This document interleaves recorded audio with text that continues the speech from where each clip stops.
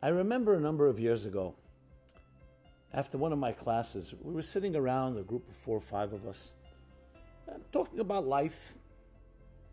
And people were sharing their own personal experiences. One of the people was an obstetrician in his 40s. And he shared something that remains with me, very moving. He said he worked in New York Hospital in Manhattan, New York City. And he delivers children, he delivers babies. The 8th floor of New York Hospital. He said New York Hospital is situated right over the FDR. It's a thoroughfare, filled with a lot of traffic. He says, sometimes I'm delivering a child. It's the middle of the day, very busy. You hear the rush hour, horns honking, brakes screeching. You can sense tempers flaring.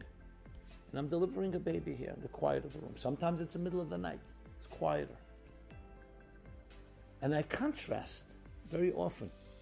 Where are people rushing to? They're rushing to get home. They're rushing to go to dinner. They're rushing to a program, to a show.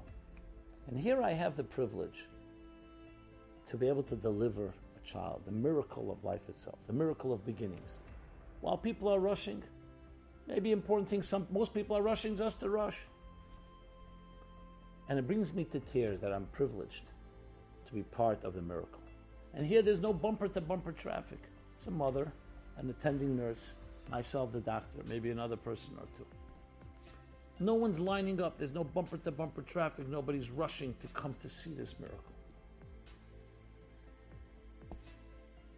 I decided to drive home that night on the FDR. And I was thinking about his words. We're all in our rush hours. Some literally, some metaphorically.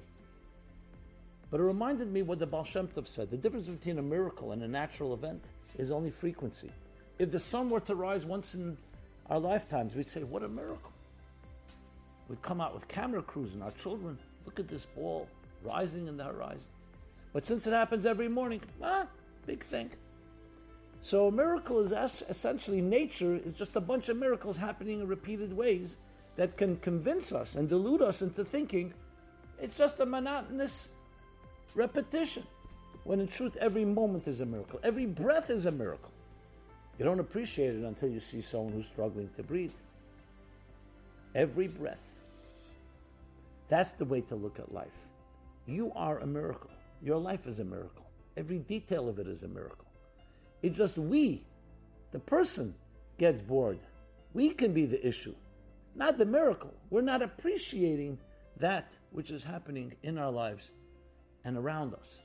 And when you do, you're redeeming and elevating those sparks.